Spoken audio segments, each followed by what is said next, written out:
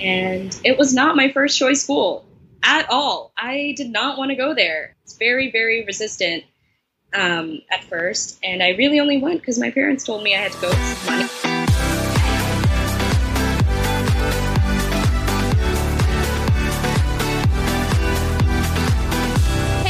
Kids, welcome back to my podcast, Who Cares About College? In today's interview, I'll be interviewing Duhita, so could you please introduce yourself?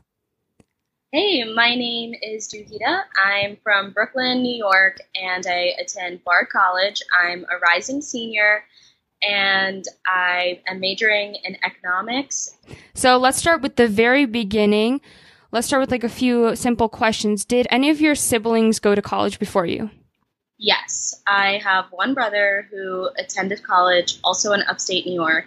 He went to the University of Rochester. Mm-hmm. He's a little bit older than me. He went about 10 years ago. I see. Okay. And let's see, when did you start preparing for college? That could be anything, SAT, ACT, or when did you even start thinking about it? So, coming from an immigrant family, a South Asian immigrant family, I think education is something that's really valued from my parents, my community, and I knew that attending college is something that I'll have to do eventually. And I think that physically I started preparing for the SAT, ACTs, and college apps around my junior year. I think that was a little bit later than a lot of my peers. I went to a boarding school. Mm-hmm. I feel like they were preparing a lot earlier than me, and I had no idea. But I started thinking about college seriously probably my junior year also. It was always in the back of my mind, but I never knew where I wanted to go to school. I didn't know what I wanted to study. And I think I took the SAT, early on in my junior year. And that was really it up until the end of my junior year. And I think I took it one more time because I was not doing well. Testing is not it's not something that I'm really good at. So it's not my forte, but I was really late in the college process, I think, in terms of my peers, because they were doing college tours. A lot of my peers were getting recruited for athletics and going Division I, Division III, and that was not something that I had really been considering. So my parents work full-time jobs. My mom works a late night shift. My dad works all the time. So doing college tours was never really a thought for me. Mm-hmm. I didn't really know what it meant. My brother never really did them. I think he did a couple. So I was pretty shocked when I heard that my friends were driving across the country, flying across the country, visiting 10, 20 schools. And I had seen two. I had seen the college my brother had attended and maybe one by my high school. And that was really it. So I didn't really know what I was getting myself into. I went to a prep school, and I think college is something they always talked about, but it's not something that I personally thought about. I think it was kind of, I don't really know. I think I always knew about it, but I never actively began the process up until the end of my junior year, really. So is that because you didn't know how much effort it would take, how many components went into your college application? Is that why you started a little bit later? Yeah, I think I knew that, colleges want to see things on my transcript, they want to see not just grades, but scores, extracurriculars, sports, arts, things like that. So I knew those things, but I didn't realize, I had never understood a school can have a better fit for you. I never understood the word fit in terms of college because I had no idea what I wanted. I just knew that I wanted to go to a good school, hopefully eventually get a good job, maybe get a master's degree down the road. I've always been interested in health and healthcare, but I didn't really know that much back then. I think it's something I'm coming to the conclusion now. But I think my parents were just really concerned with me getting good grades and getting good test scores, but not the actual application process. So that portion was not made clear to me, or maybe I just missed it. I think maybe I was just focusing on the extracurriculars, my grades and things like that, and let the idea of actual applications and schools kind of go by me, which I regret a little bit.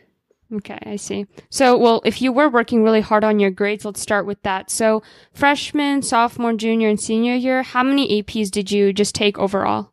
I think so I went to Tabor Academy, and typically students didn't take APs up until usually their junior or senior year. So I want to say I took 4 or 5.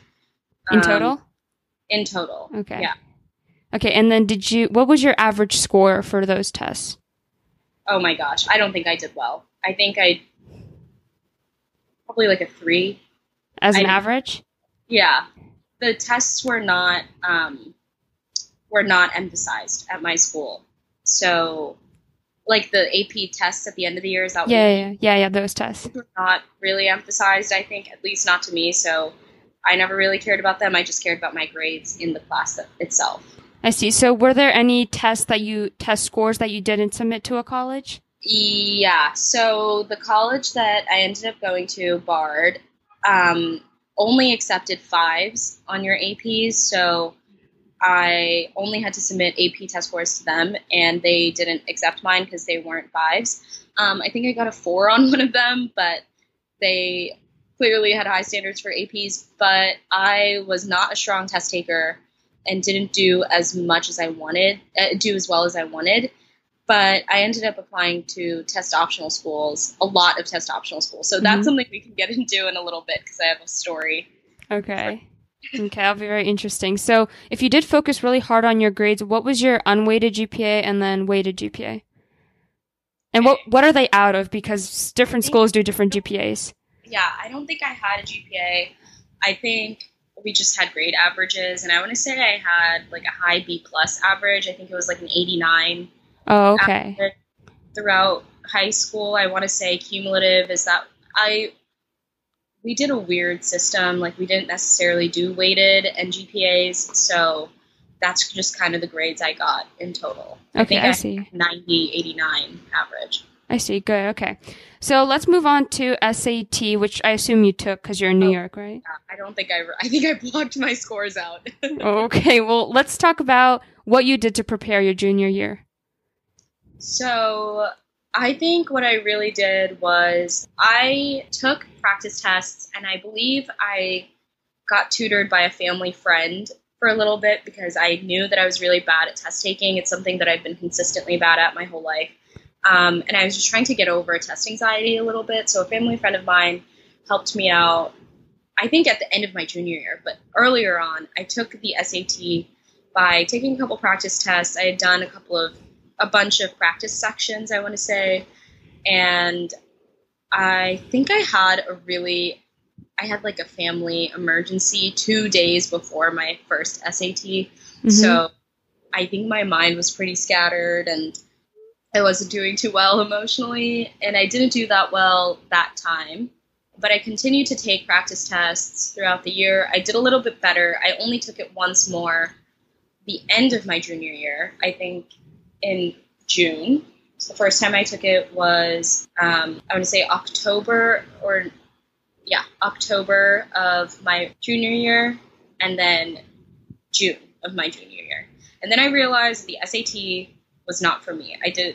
I looked at the ACT and I realized that I was much more comfortable with that format because the SAT was transitioning between the old SAT, which is the out of 2,400 points. Oh, okay. So I was just not well accustomed to either because I knew it was transitioning. So it was just a little hard for me. I just wasn't good at it. And then over the summer before my senior year of high school, I took practice tests pretty consistently. I worked like a bagel shop job. So I had some time to study. I did some practice sections a couple times a week, and I did a lot better on the ACT. I remember. So I wanted it to be, but definitely better than the SAT. Okay. So is the ACT the score you submitted to all schools? So I applied to a lot of test optional schools, but I ended up submitting my ACT score to 5 colleges. 5 colleges. Okay. And then what did that ACT score end up being? I believe it was a 26. It was not that good. But was that like average for the schools you were applying to?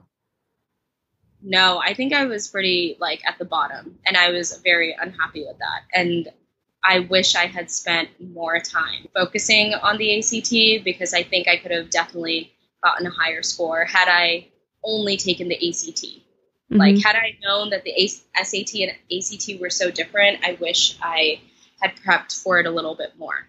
I see. So were there any schools that you wanted to apply to, but you didn't because you thought your standardized test score was too low for them?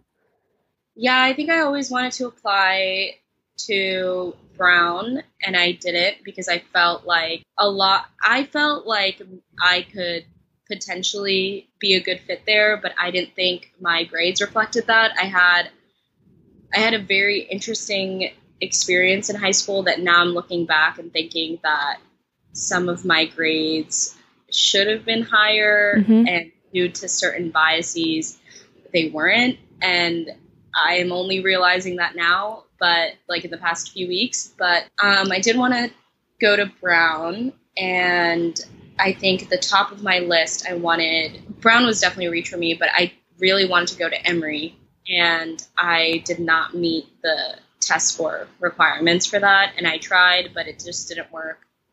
And I actually applied to transfer there, and that's also a different story that I can get into. In America, I'm pretty sure in America, they really emphasize like your grades need to be good. The more elite the college is, the more better your grades need to be. But in America, they emphasize, extracurriculars. Do your essays reflect you as a person? So do you think so you had a 26 on the ACT, but do you think having a 29 or a 30 would have helped you more in the application process, or like getting accepted? I think so, because I feel like I was a pretty strong student, even though my GPA didn't reflect that. I had some low grades in science. Usually, like, my science grades were never as high as I wanted them to be, but I kept taking them and it kept bringing my GPA down. I don't know why I did that, but I definitely, looking at my peer group, I felt like for some reason, even though I had seen us as, like, some of my friends, like, we were maybe got similar grades in high school, we did similar extracurricular activities, and I mean, I spent a lot of time in extracurriculars. I was a part of student council. I was a part of a bunch, like, community service. I was the head of a bunch of things, and I was in Big Brothers Big Sisters. I thought I did so many things that could really promote the character part of my application, the others that you're talking about. I feel like I'm a decent writer. I think my college essay was relatively strong, and I think the biggest thing that was really lacking in my application was my test score, which is when I didn't make this decision up until like December 22nd of 2016, so the year before I graduated, that my senior year. I sat down, had a conversation with my family, and I was like, how am I going to get into colleges that I actually want to get into? Because I've been applying to safety schools, because that's what my college counselor told me to do. Mm-hmm. She really didn't encourage me to apply to schools that I wanted to go to and thought that I'd be a good fit at, quote unquote, because those were the types of environments I wanted to be in, the type of networks I wanted to have eventually, cities, places I wanted to be in. And she was very not supportive of what I thought I could do. I mean, I don't want to toot my own horn, but I thought I was a pretty bright kid, and mm-hmm. I felt I was really discouraged going into the college application process, which feeds a lot into my thing before, where I don't think I knew what I was getting myself into. I had no idea how competitive it was. I thought by getting good enough grades and doing extracurriculars and having an okay test score, I would be fine. I could get into the schools that I wanted to get into, and I had no idea there was so much more. There were so much more politics, and I mean, I didn't realize that people really had pull with legacy. And yeah, that's so dumb. I cannot get over legacy at all. Right. And I mean, I was sitting there getting rejection letters from schools that I thought that were pretty attainable to me. And then I would see kids in my class that had significantly lower grades than me. They had less extracurriculars than me, but they had a parent that was friends with someone on the board, or their parent went to the school, and they were getting into the schools that I had just gotten rejected at. And, you know, being a woman of color, I feel like I am let down a lot. And I went to a predominantly white institution, and I think that I was blinded my senior year. I thought that we were relatively equal in my head. I was pretty naive when I was younger. And it only hit me that December when my early decision, I applied early decision to Skidmore. So I applied early decision to Skidmore because my college counselor, I knew nothing about the school. I still know nothing about the school. And my college counselor said that because I would be a financial aid recipient, I should apply because they might give me financial aid. And it might be a school that I want to go to. So I kind of just went blindly into it and applied ED and didn't get in. But then some kids that I knew that definitely were not comparable in my application process, in the application, were getting in. And I was shocked and I was disheartened because I didn't know what I was doing wrong. I didn't know what I did wrong. I think I could have studied more for the ACT, for sure. But other than that, I was just blindsided, and I wish I hadn't been. Okay, so your relationship with your guidance counselor was not like the best, right? So what kind of a recommendation letter do you think she wrote for you?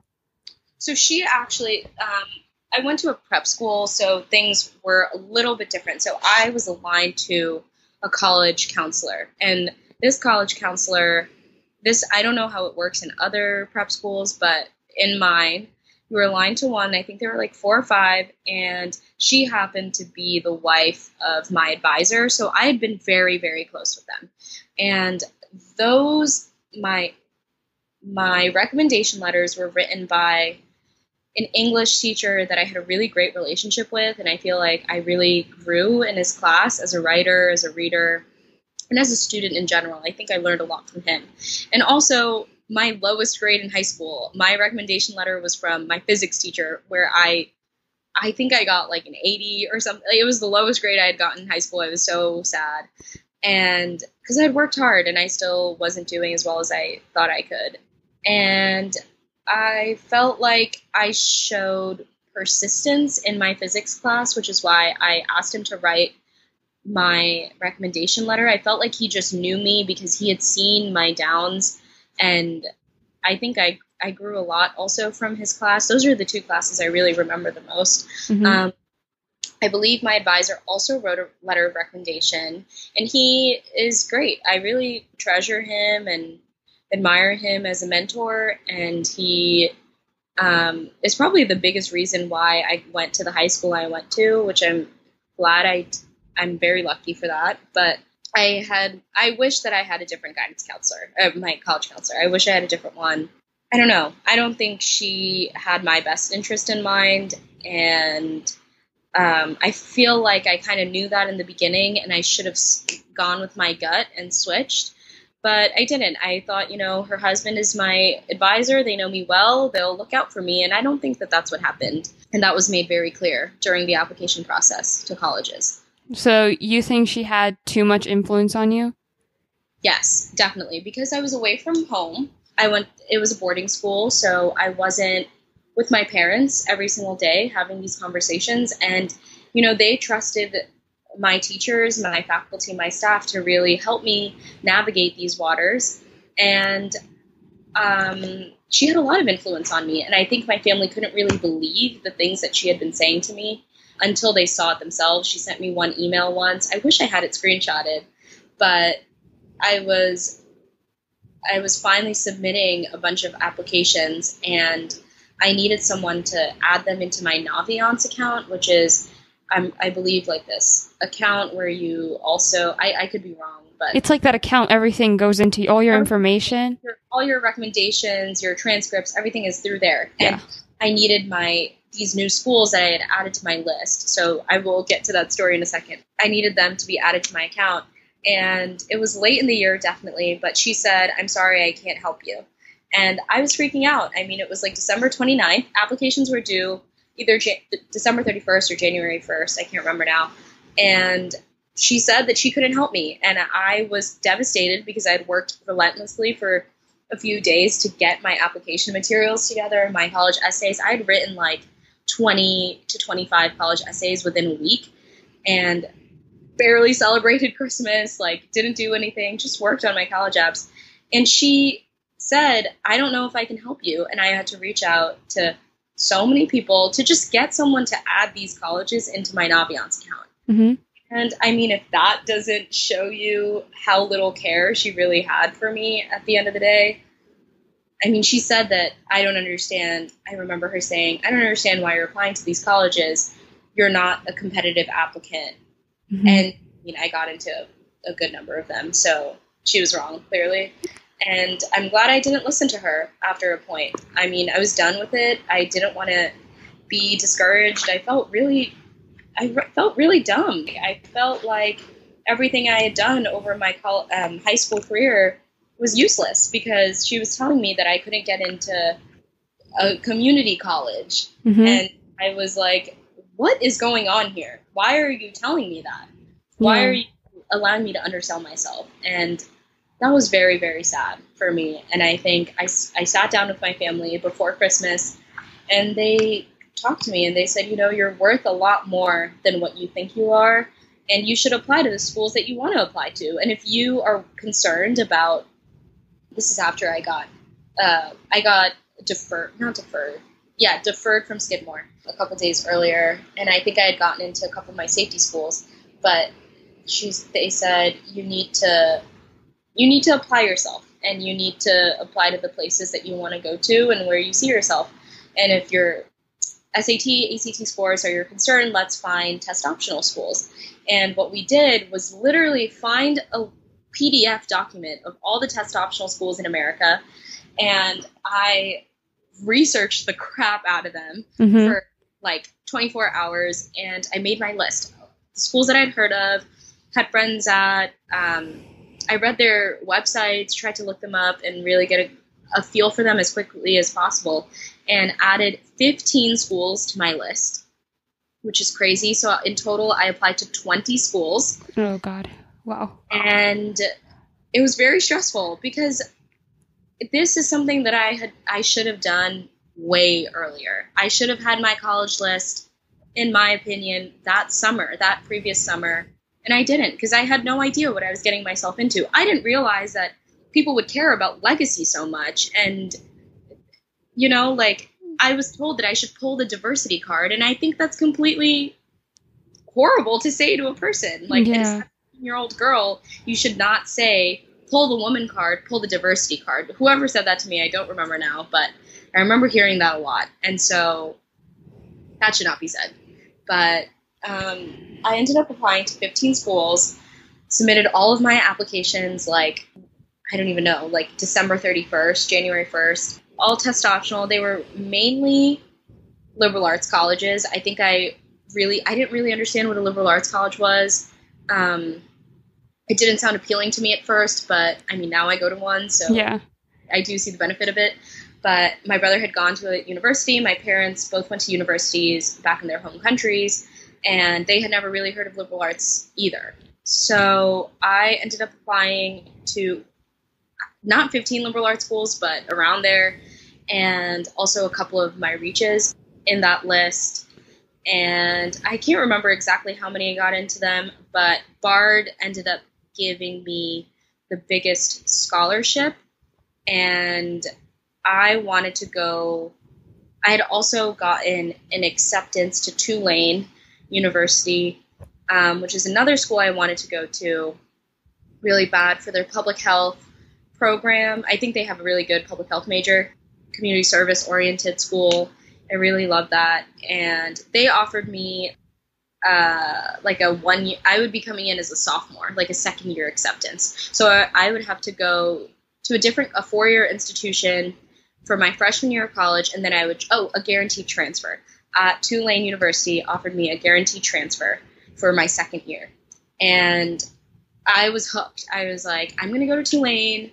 I'm going to transfer after my first college year, and that's it. So, that whole application process, I got into one of my top choices, which was Tulane at the time, and was really happy. And I was like, okay, I just need to find a school that is going to give me a good aid package for my freshman year.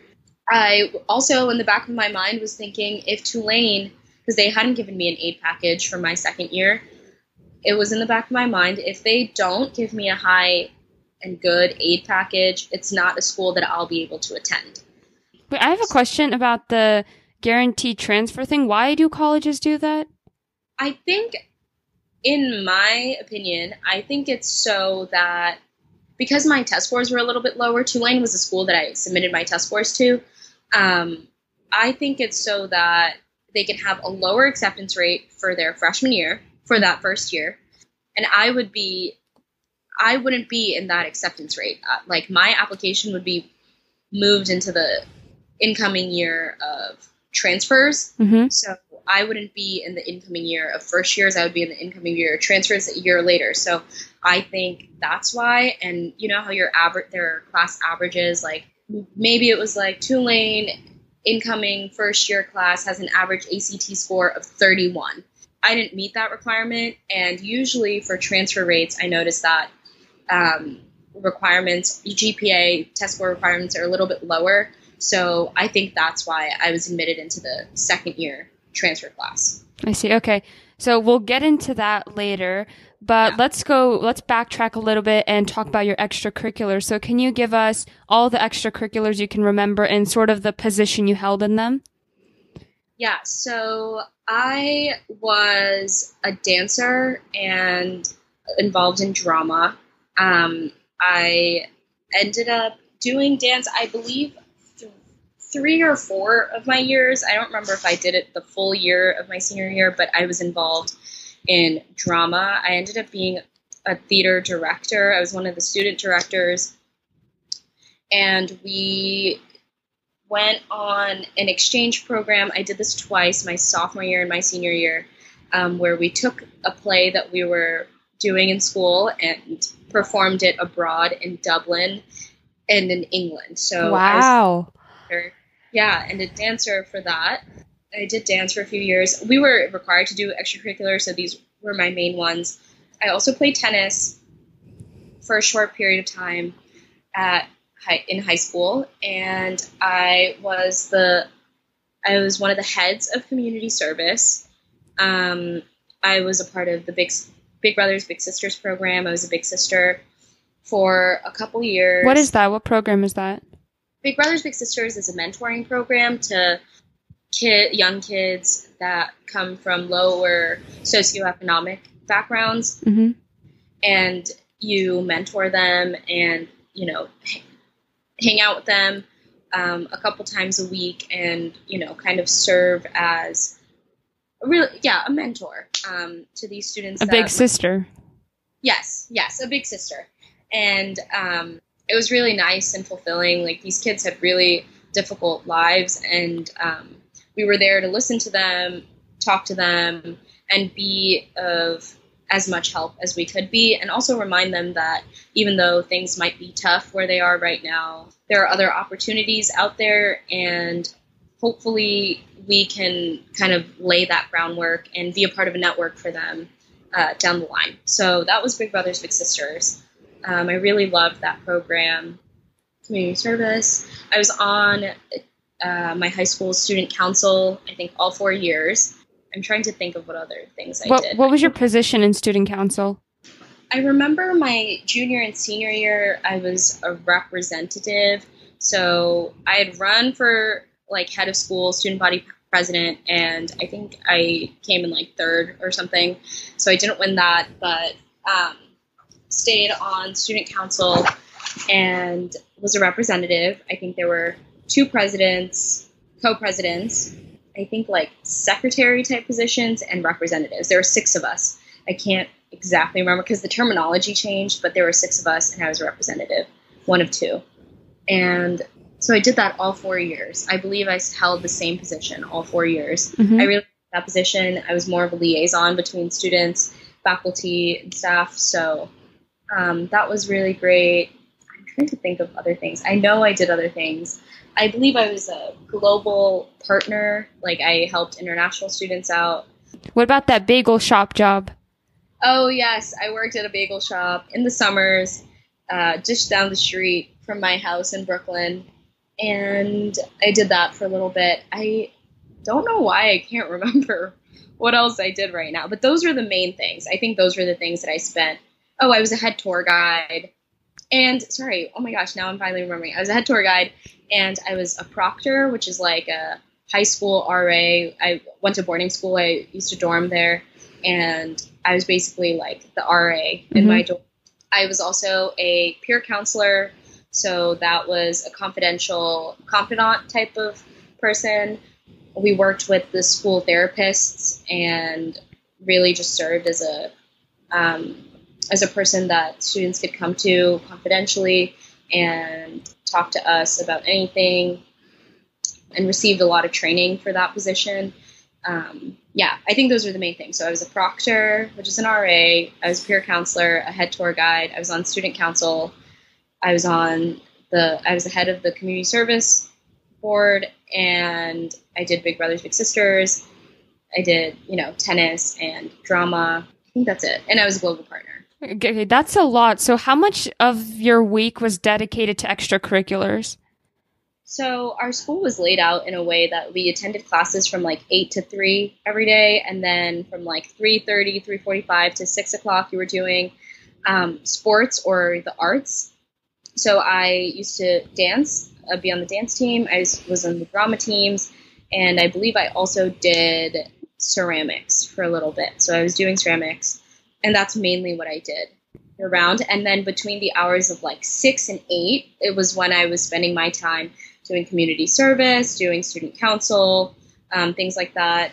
Tour guides, I know I was doing that throughout the week. Once or twice a week, I would give a tour. Peer counselors, that was kind of all the time. I received training for a good number of months until I was able to become a peer counselor. And a proctor. I was a proctor all the time. So that's the RA position. We were in the dorm. We were there for the girls in my dorm.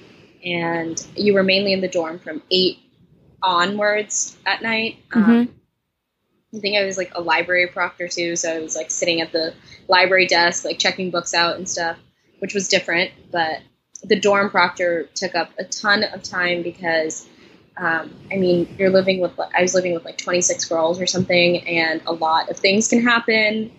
And you were the student leader, like that's what you were. And I dealt with a lot of issues, but also had a really great time doing that. So I see. Yeah. So did you end up writing your essay about your Common App essay, at least, about any of these colleges? I mean, any of these extracurriculars? I don't think so. My Common App essay, I had college essays, like the smaller essays, that definitely reflected a lot of my extracurriculars. Like I remember some of my essays talking about my experience with Big Brothers Big Sisters, my community service, and also I remember talking about being a proctor, being a peer listener, kind of what that does.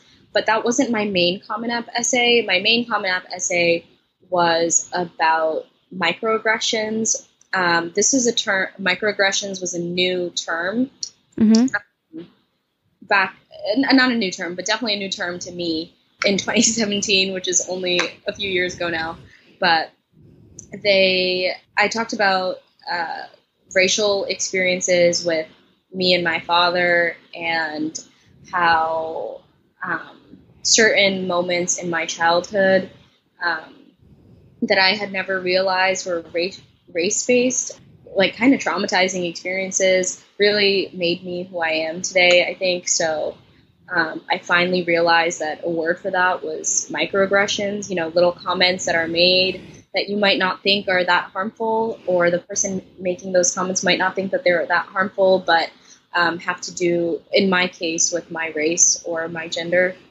So that's what my essay was about. And it was definitely on the sadder side. I think my classmates and I were encouraged to have really light essays, like quirky, fun essays, and that's just not something that I thought really spoke to who I was. I think what I wanted to talk about were very formative experiences in my life and what made me who I am. So I went with what felt right. And so talked about microaggressions. I see. So how long did you spend, not on your supplemental essays, but how long did you spend on your Common App? And did you do maybe multiple drafts of that?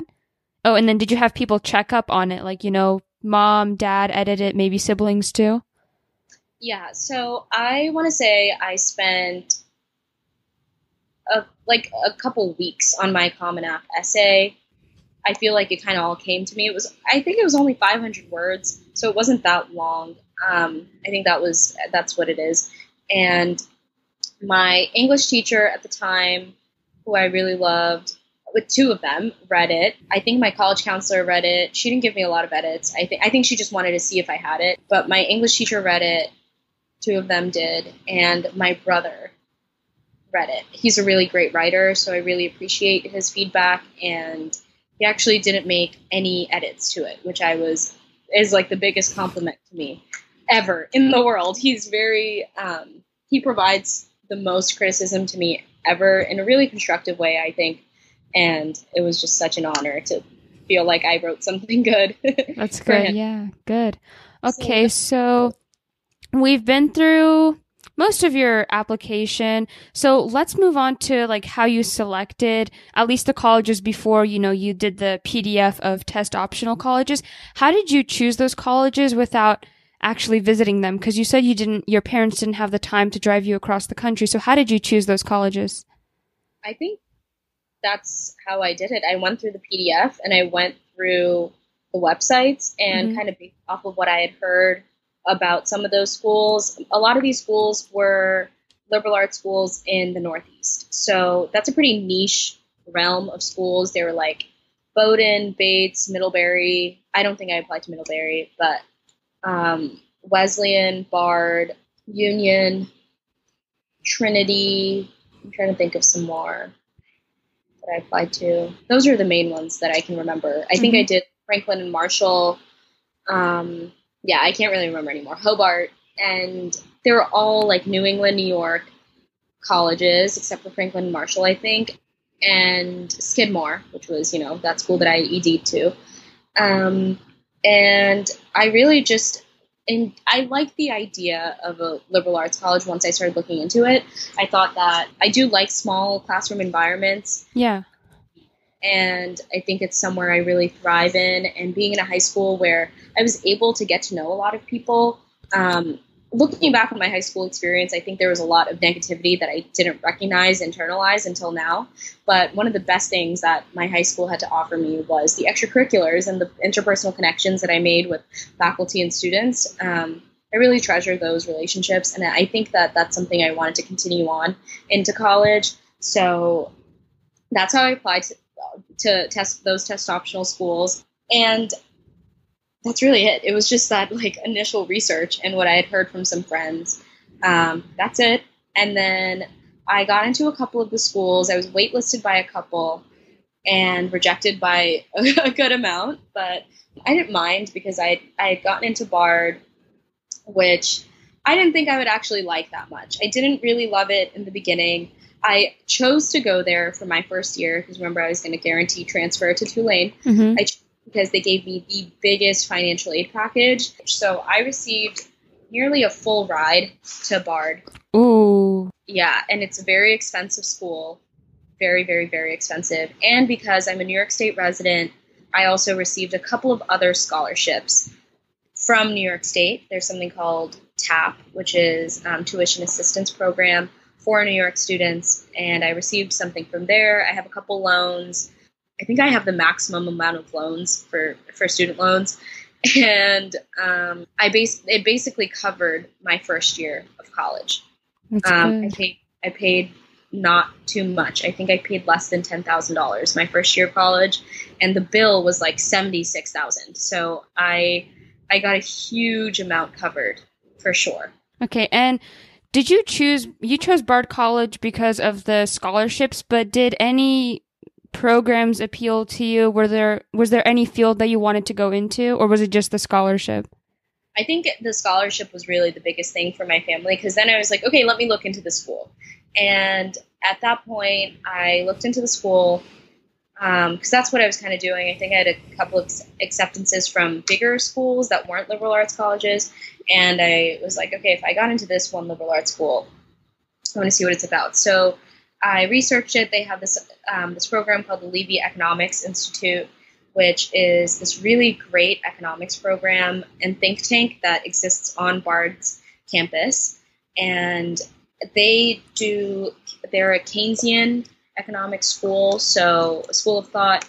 And so there are different schools of thought within economics, and Keynesian is more like a contemporary, more on the liberal side of economics.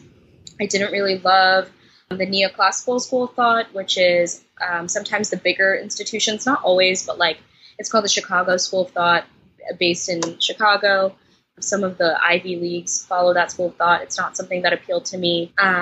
If you've heard of the Green New Deal, a lot of the economists at my school back it and do a lot of the research for it. So that is a program that I really was drawn to, because I was like, okay, I don't necessarily want to be in upstate New York, but this is a program that looks special. They have a 3+2 program. So in 3 years, you do your undergraduate degree, and then your last 2 years, so you do an extra year of college, you get your master's degree in economics. So I was planning to do that. I opted out last minute and decided this year I'll be completing my 4-year economics degree. I won't be doing that. But that is the program that specifically attracted me to Bard. Now I'm thinking that I don't necessarily want my master's in econ. I think I want to go into more of a finance field.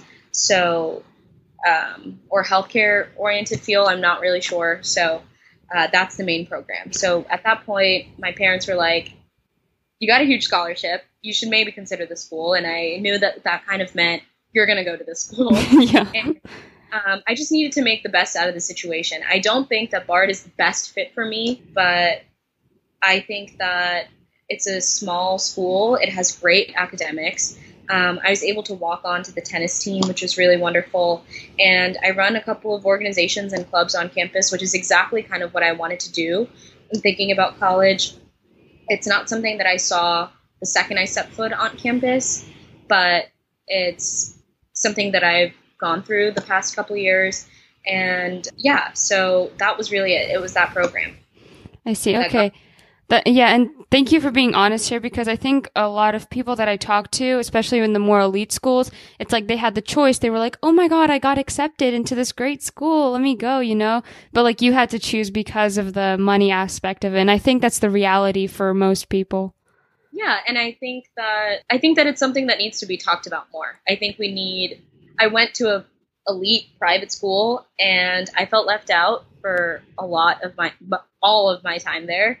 And I was seeing my peers get in and kind of have the freedom to choose and get into really, really wonderful schools that I don't know how they got in the first place, but that's not my business. And it just came down to the money for me. And I'm okay with that, because I don't ever want to have to burden my parents any more than I already am. But it came down to the money, and I just had to make the best of it. And I think I am. I had a hard time with that in the beginning. I wanted to transfer out of Bard. The students that I met right off the bat were not my cup of tea. It's a very alternative school. I guess it's very, very, very liberal. It's similar to Wesleyan, if you know a little bit about Wesleyan, but it's not somewhere I necessarily fit in. I felt out of place. It's a predominantly white school. Once again, even though they're very liberal, they're very, very white. Also something I didn't really want to be in. If I knew one thing about college, it's that I didn't want to be in a PWI. I didn't want to be in a very white school. And it's kind of where I ended up. But I decided to it's difficult sometimes, but 20% of kids at my school are in the 1% of America, which is 1 in 5 students. And there are only 2,000 students at my school. That's a lot. That's a lot of kids that I was interacting with. And that was very similar to my high school experience, which I didn't love. But I became part of this organization group called the Scale Project, which I now run, and they focus on equity on campus and focus on, shifting the conversation onto finding ways to accommodate students from lower economic statuses and first generation low income families. And so we really work on being able to provide the resources that we were not aware of upon entering college and school to those students. And I think there are opportunities that you're not made aware of when you're one of those students or a student of color. There's a huge range, obviously, but we really try to make information accessible. We try to simplify it so it's not like within the depths of a college website. We try to really emphasize equity and sharing those resources with the students that deserve them and need them. So I think I was able to turn my situation around for myself. I didn't end up going to Tulane, obviously. They did not give me the package that I wanted. And I really started to like Bard. I found my place in terms of a community that supported me. And it was not my first choice school at all. I did not want to go there. Yeah. And it's very, very resistant at first. And I really only went because my parents told me I had to go because of money. And I completely understand that. It's not even just that they told me to go because of money. I knew that that was my reality. Yeah. And it's the reality that a lot of others face. But obviously there are issues with every school, and I have my issues with mine. But I thought about it and said, I have to take advantage of the situation that I'm in. There are not a ton of students of color that I'm surrounded by, and students that are first gen, low income, FGLI students, but I really have tried to make it work and find opportunities for myself. And it's been really difficult, but hopefully it's getting better. Yeah. It's a work in progress. I hope you guys enjoyed part 1 of my interview with Duhita. Make sure you subscribe so you'll know when part 2 comes out. But other than that, I hope to see you guys then.